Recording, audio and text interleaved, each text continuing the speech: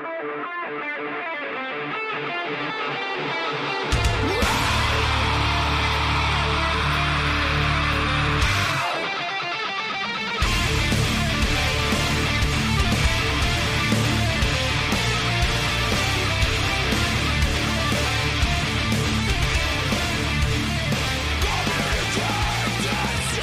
we go. Today is Sunday, January 12th, 2020.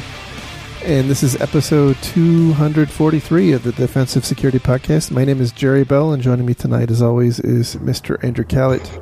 Good evening, Jerry, and hey, Happy New Year to you. Likewise, Happy New Year. I know, it was touch and go making it out of 2019, but we made it. Yeah, the 2010s wanted to keep you... It did. In its icy embrace, but you escaped. It's true. And not personally, but in general, 2020 has gotten off to a crazy start. But for me, I'm still good. Good. And I even went back to work, which is crazy. That is crazy. I'm no longer an unemployed bum. Well, okay. I was going to say unemployed bum, as long as you're qualifying it. Mm-hmm, fair. But anyway. Yeah. So welcome to the new decade, everyone. It's if the first couple of weeks of this decade are any kind of indication, we're in for quite a ride. So buckle your seatbelts. All right. Let's see. Just a couple of housekeeping items. Thank you to our Patreon donors very, very much for your guys are awesome. Thank you for your continued support.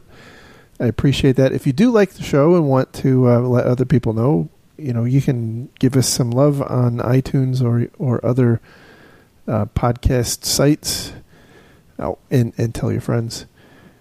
Let's see. Or your enemies. If you hate your the show. Enemies, yeah. Yep. That's true. It sounds like we may have some news soon about an appearance. I don't think we're ready to talk about it yet. No, I can.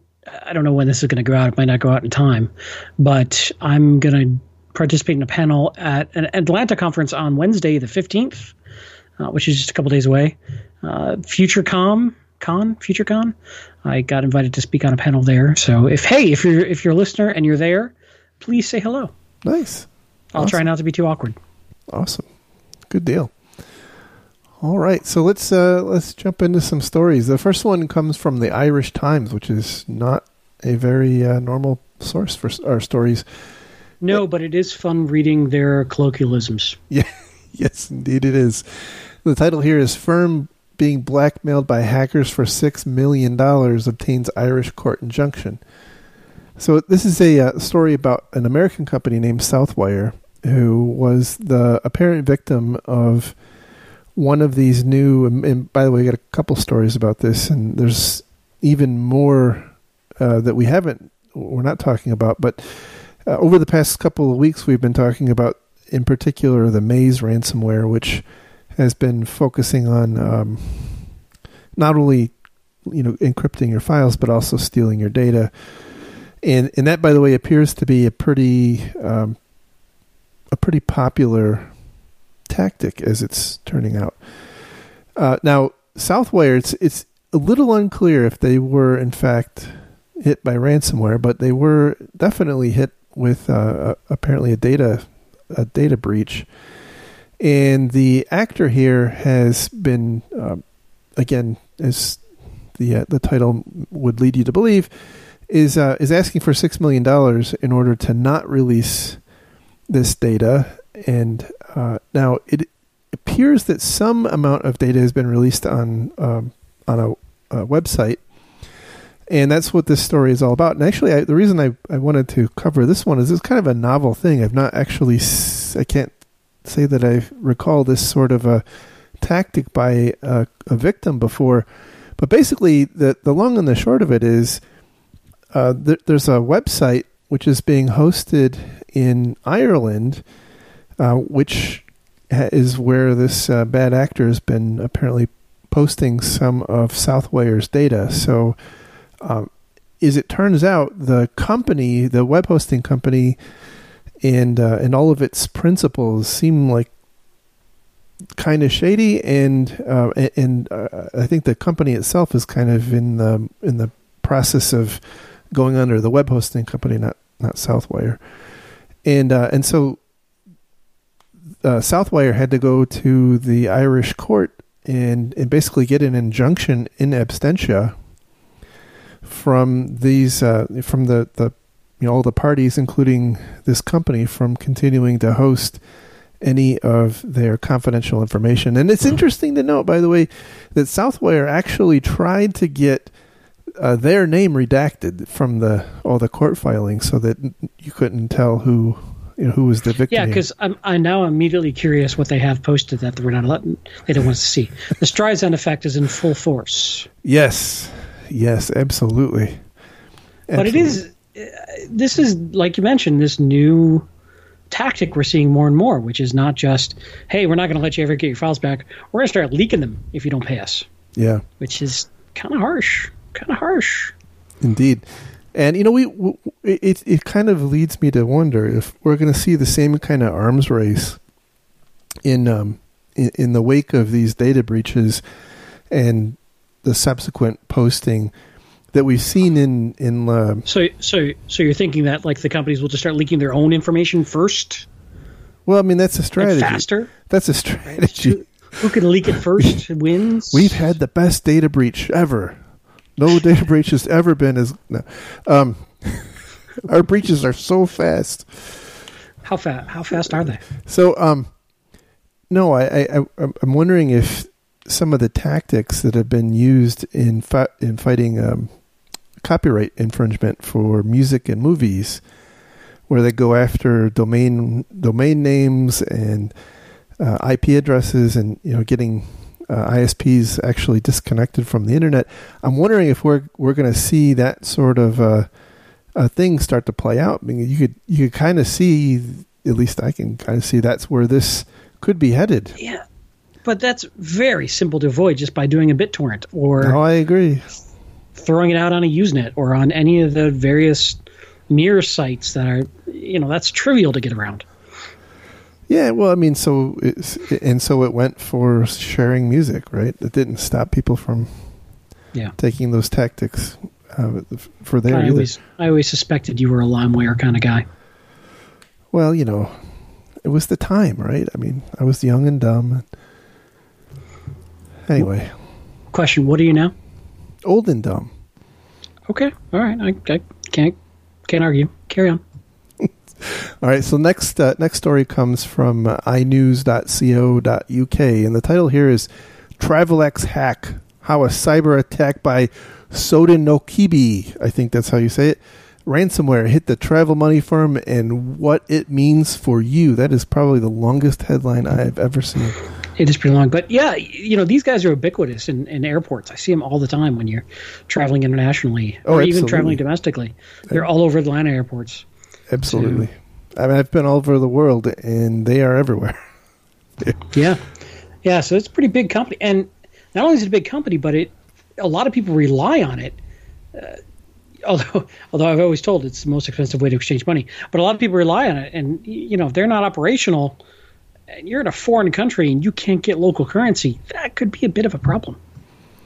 Yeah, so there's an interesting story here, which is not the kind of normal technical nuts and bolts that we typically like to talk about. But so there's a bit of controversy here. This Sodinokibi apparently operates very similarly to the Maze ransomware, where they will kind of hit you with a 1-2 punch. Once they encrypt your data, and then they, in order to encourage you to pay, they threaten to leak your data, and that definitely appears to be what's going on here. So this particular actor is ransoming Travelex for $6 million US, and if they don't get that, they're going to release 5 gigabytes of personal data from Travelex customers. $6 million in Bitcoin seems to be popular because the previous story was also $6 million in Bitcoin. And I think it's probably, I suspect, it's some round number of Bitcoin, like 100 Bitcoin or something. I'm going to guess it's... It could be, though it changes pretty often. Yeah. So anyway, one of the interesting points to me is that this, I think, as we've predicted now for a couple of months, does in fact appear to be a pretty significant change in tactics. It's no longer just about encrypting data. It's now actually about, incentivizing you to pay by threatening to release your data. Now, what's really interesting about this particular case is that, Travelex has customers all over the world. In this article, they point out that they have 1,200 locations, 1,000 ATMs, and they operate in 70 different countries, many of which are in Europe, who is subject to the GDPR. And so there's some back and forth about whether or not Travelex has notified the UK Information Commissioner's Office. The Travelex apparently says that they have, and the ICO says that they have not, which could really be interesting. Now, by the way, they don't really. Oh, go ahead. Maybe the bad guys could release the evidence of them contacting. That's a good idea if it's not already encrypted. Well. But it is a good. Yeah, I like the way you think.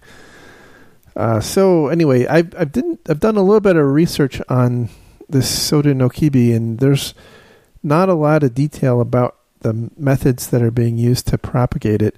Apparently, it is the successor to GandCrab. That apparently has shifted over to this particular Soda no Kibi strain of ransomware. So anyway, the long and the short of it is, number one, obviously backups are still really important, as we're going to talk about in a couple of minutes, but that's no longer the end. The bad guys are really, really pushing the envelope on monetizing their intrusions. Yeah. The only frustrating thing about these articles to me is we don't have any information whatsoever about how the original ransomware gained a foothold, which is what I find useful to figure out how to defend against it. Yeah. So, roll a dice. It's phishing or OpenRDP. Or lately, OpenCitrix. Well, yeah, okay. OpenCitrix. Fair enough. In the last week. Yeah. So, which by the way is a good segue to something we wanted to talk about. Don't have a story handy to reference, but there is in the wild right now a active and unpatched Citrix, NetScaler, and ADC vulnerability. It's nasty. There's proof of concept code out in the wild. It's very, very automatable. Again, there is no patch. Citrix, for their part, on their website, they have posted some steps you can implement. It's configuration changes to mitigate the vulnerability. I don't know what kind of functionality, if any, you lose in the aftermath of implementing that. But holy cow! It's not a great mitigation from what I hear, but it stops some of it. And not only is there proof of concept out there, we're seeing actual exploit activity in various honeypots and such. Yeah. So it's actively being exploited, and it's nasty because it's full remote access. And usually Citrix farms have really good access internally. So it's a pretty scary exploit, I think. Yeah, I mean, we're probably at the point now where we're approaching the point where if you haven't implemented the mitigation and you have these things at the edge of your network, you probably ought to proceed with the assumption that you've been compromised and act accordingly. Yeah, because this is one of those that it breaks all of our traditional recommendations for perimeter edge security. Doesn't matter if you have two-factor, doesn't matter if you authenticated the machines with certificates. None of it matters because this is a code exploit against the box itself, which is set up to listen on the edge for remote folks coming in. So, it's tough. Maybe hide it behind your VPN. So they've got to authenticate to the VPN before they get to Citrix. But a lot of companies have those Citrix servers wide open to the internet, trusting that perimeter security of the Citrix box, which I'm not judging poorly here, but here's a great example of when that gets popped, it's nasty. Now, I just mentioned hiding behind a VPN. We've had the same thing happen to VPNs. Pulse Secure had a bunch. An exploit. Yeah. Right? So again, that's not a magic fix either, but it bears some thinking about as you're deploying these critical perimeter resources. What if it gets popped? How do you contain it? How do you know? If it's they get on the Citrix box and then just have carte blanche inside your organization, or they get on the VPN and have carte blanche, that's pretty scary. I mean, you might want to treat those as still fairly untrusted. Is my thoughts, but that could be a real pain in the butt, and it's not something you can implement quickly. It's kind of last week. We didn't do a show last week because of the holidays and all, but the suspicion was Iran was about to launch a bunch of cyber attacks. As far as we know, they didn't, by the way. And everybody was running around writing articles and talking about how do you prepare for Iran? And it's a valid question. I'm sure a lot of executives are asking that question, but I'm screaming into the void. It's probably too late.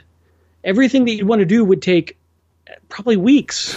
Well, that, and if APTs, the P typically means persistent, and it's kind of like the old saying about when is the best time to plant a tree, right? 20 years ago. Yeah. When did you get compromised by the Advanced Threat Act, or a year ago? Probably. Now, all that being said, if your executives are coming to you asking about this, that's a wonderful opportunity to potentially increase your security stance. I don't want to downplay it. But what frustrates me personally is executives who think there's a push button that you can go press on your magic box of security that says defend against Iran. It just doesn't work that way. But that's what the execs are looking for. They're like, what do we do? Do something. And it's a little more nuanced than that. Mm-hmm. Yeah, my observation, by the way, was there were lots of organizations, some I'm more familiar with than others, who were very concerned about this particular threat. But I think they're, at least in my experience, from what I could see, really focusing myopically on them as a target. And I suspect that if we were to see, again, I don't know a whole lot about the capabilities of Iran, but I suspect that it's going to be less of a targeted breach that we would see, and more of a NotPetya or WannaCry style attack, where organizations are going to kind of be collateral damage, in the wake of some broader attack. So it really depends on their intentions, right? Mm-hmm. You look at some of what Russia is up to, is they appear, to the best of our knowledge, to have run a campaign of disinformation and controversial postings on various social networking sites to drive Americans to fight. That's not what our traditional model of what is the motivation behind an attacker. Didn't contain that one, really.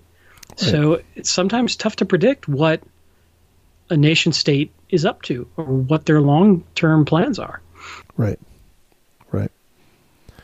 So anyhow, while we're talking about imminent vulnerabilities, we should say that we are 2 days away from Windows 7 being end of life. So, yeah. Now, does that apply to corporations and personal and everybody, or can you pay more to keep going? I think it's home. I think it's primarily home. I think you can continue to pay for some number of years, but it gets, as with most things Microsoft, progressively more expensive as you go. Look, you can have my Windows 95 box when you pry for my cold dead hands. The grand irony is nobody's doing anything, like nobody's attacking Windows 95 anymore. No, that's true. It's probably one of the most secure things you got out there now. That's why I run OS 2. That's right. Which was a fun little operating. Anyway, I'm just being nostalgic now. All right. Next story comes from security-affairs.co, and the title is Microsoft published an interesting analysis of RDP brute force attacks that targeted the 45,000. Oh my gosh, that's a crazy, badly worded headline. Anyway, so this article is about a study released by Microsoft, and the kind of the headline number is that 0.08% of RDP brute force attacks are successful, which doesn't sound like a huge number, but it kind of says to me that, it's almost imminent. And when we're talking brute force here, are we talking just randomized, proceduralized, try A, then try AA, then try AA, or are we talking, here's a list of passwords that have been captured from other breaches that have been dumped on the internet. We're going to try all these common passwords. It doesn't actually say, but I would put a good bit of money on the latter. Yeah, that makes more sense to me. Credential stuffing and whatnot is very. I mean, look, why would you do kind of the iteration based attack when you just take the RockU password list and right? Hey, you know what else I stuffed? Oh, jeez, a turkey. You shouldn't call your mom that. Oh, she doesn't like that. Oh my gosh. So anyway, my mom's not doing great, by the way. So you're hurting me here. I'm sorry. Now I feel bad. I'm just kidding. Now I don't feel bad. That was pretty funny though. Anyway. See, just keep crying wolf. True. It's true. It'll bite me. So anyway, they not an incredible amount of detail here, but I have personally observed RDP being exposed to the internet as a major problem. It is. I actually was surprised at how low Microsoft is saying the effectiveness of this is. But keep in mind that's kind of an aggregate across a very large population, and so your specific mileage may vary. Yeah, but it doesn't need to be high success rate because it's a matter of success for time. Correct. And it's an automated attack, so right. You just let your box run. Right. And it rings the bell every now and then. Right. I did think it was interesting they talked about how they did it low and slow and how they were trying to avoid detection. And, there's some interesting stats in here about, how long it typically lasted. Most lasted about, less than a week. But who knows? It depends on how bad they went in. Yeah, it said there's a good quote in here. Furthermore, across all enterprises analyzed over several months, on average, about one machine was detected with high probability of being compromised, resulting from RDP brute force attacks every 3 to 4 days. So, yeah, the thing I wanted to hammer on this is RDP is really not a great thing to have exposed to the internet. There's better ways. If you do have to do it, number one, make sure that it's patched, and you do patch it quickly because things like Bluekeep come up every now and then. And the other is that you use, I guess a couple things. One is you use multi-factor authentication, but also get rid of, default unused accounts and change any default passwords, because those are you asked the question, well, how are they getting in? One of the things that I've seen people try and have a lot of luck with is there's big inventories, big tables of default user ID names and default passwords, and you just try those, and a lot of times you get lucky because lazy admins install some crappy backup piece of software. And hey, here's a thought: why don't you go get that and try it against your own systems first before the bad guys do? That sounds like a very good idea. I know. You're just full of good ideas today. My job as a thought leader is just to reiterate things I was taught 20 years ago. Touche. All right. The last story comes from ZDNet. Go ahead. Sorry. No, I was just going to say, RDP exposed to the internet is usually a bad idea. And again, try to hide it behind a VPN or a firewall with some sort of external authentication as well. You just two-factor people. Which vulnerable thing do you want on the internet? I'm just going to unplug. I'm going to go back on sabbatical. Medical leave, I didn't have to worry about this stuff. I never had these problems with my Etch-a-Sketch. That's true. Hey, by the way, are you watching the Jeopardy Greatest of All Time tournament? Well, I wanted to, except apparently I just found out that the storm that came through and caused all of my stuff to go down was a tornado. What? Whoa, hey, yeah. You got a tornado? I had a tornado, right? No kidding. Yeah. It was funny. My oldest son and I were watching out our back window, and I looked at him and said, I've never seen winds that fast. We have some really big trees in our backyard, and they were almost leaning over. You've never gone through a hurricane in Bermuda like I have. That's true. I have not. Mm-hmm. But, So it was at EF0, so it's not like it was a major... Wimpy. Yeah. Wimpy. Barely more than a dust devil, although I did drive around today, and it does look like a war zone. There's the pine trees lost.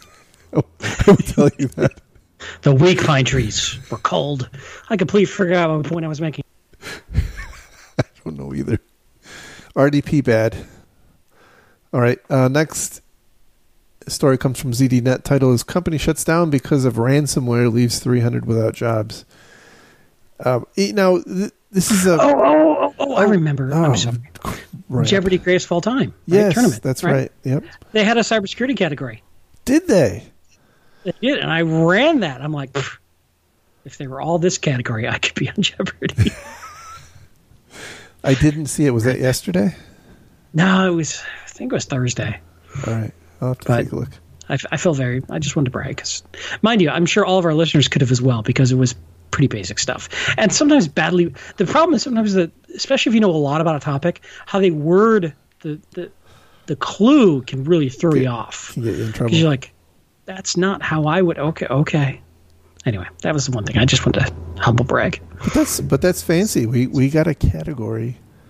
We did. On Jeopardy. That's pretty awesome. All right. So back on track. I mean, well, let me know. Do you have anything more that you would like to interrupt the show with? Yes, but I'll wait till you're talking. Okay, good. ZDNet. Title is Company Shuts Down Because of Ransomware Leaves 300 Without Jobs Just Before the Holidays. Ouchie. So company's name is the Heritage Company. They are a telemarketer. I'm a little torn because the world is not necessarily worse off without another telemarketing company. But we just lost all our sponsorships from telemarketing companies. Good job. But it is really unfortunate for the 300 people.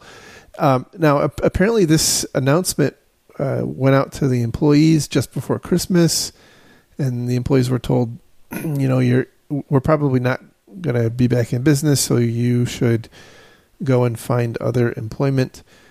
But what's really interesting, and is kind of subtle in here, and I don't fully understand this, is the ransomware attack apparently happened back in October, and the employees who were notified just before Christmas said that they were completely unaware that there was a ransomware attack. And I don't know how you put those things together. How impactful could it have been?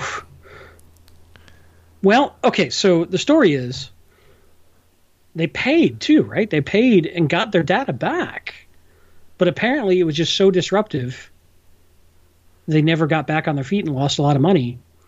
But if it's that disruptive, how did the employees not? I'm very confused. That's exactly my question. So there's a quote in here that says, let's see. Unfortunately, approximately 2 months ago, our Heritage servers were attacked by malicious software that basically held us hostage for ransom, and we were forced to pay the crooks to get the key. So there you go. Just to get our systems back up and running, wrote Sandra Franecki, the company's CEO. She goes on to say that the data recovery efforts, initially estimated at 1 week, have not gone according to plan, and the company had failed to recover full service by Christmas. She said that the company lost hundreds of thousands of dollars because of the incident and had been forced to restructure different areas of the company. As a result of the botched ransomware recovery process, the company's leadership decided to suspend all services, leaving more than 300 employees without jobs. So I cannot think of another time where somebody paid the ransom, got their files back, and still went out of business. Still went out of business. I mean, it's kind of rare. It's not unheard of, but it's kind of rare that companies go out of business just because of a ransomware attack. It leads me to wonder, by the way, if there weren't other issues going on and this was a convenient exit stage left. Maybe. I don't know. I mean, a lot of medium-sized businesses and small businesses are barely hanging on. They don't have the... Well, that's true. That's a fair point. Retained earnings to deal with a lot of disruption. Right. And this is a small company. It's 300 employees. You're right. So that's true. It's probably not a high-margin business, but it sucks for the 300 people. Yeah. Yeah. But, so, I mean, it just goes to show you, even if you pay and get your files back, you might still be screwed. So, you know, if your game plan is we'll just pay the ransom, I don't know about that. Yeah. Well, you know, we've talked about that in the past, and we've seen a number of cases, and I can't remember any specific ones that come to mind, where the company had a backup, right? They had backups and had concluded that it was more effective or, you know, more cost efficient to just pay the ransom because it would take so long to go through the restore process. So obviously the ransomware people here, you know, are not very customer oriented. Like their net promoter score is probably really low. Yeah, because now they can't go victimize this company again. You can't. It's like a virus killing its host too soon. Exactly right. That's exactly right. Yeah, right. It's just so they should be like, after you pay the ransom, there should be like a survey that, you know. You know, the ransomware guys, if they also took the data, maybe they could just start up that company and hire back those 300 people. You know, and go legit. You're onto something there, right? I mean, it's kind of a hostile takeover. Very hostile. But, you know, it's about the jobs, man. It could work, though. It's just crazy enough to work. I have no idea what's happened to this show. It's the post-holiday crazies. So, anyhow, patch your Citrix stuff. Get rid of Windows 7. By the way, Windows 10 is a hell of a lot better than Windows 7. Yeah, you know, along those lines too, just I'm sure most people know this, but Windows 10 allows much better security on the network than Windows 7 did, but you got to know to go turn that stuff on. So yes. Research the enhanced security operations capable for things like password. I mean, it's got a lot better defenses for capturing hashes and replaying hashes and all sorts of stuff that Windows 7 was easily compromised by. So, but if you don't go tweak that on your AD controllers and your other servers, you know, don't update the GPUs. GPUs, thank you. Mm-hmm. Not game processing or graphic processing units. Wow, I'm not drunk. How long have you been out?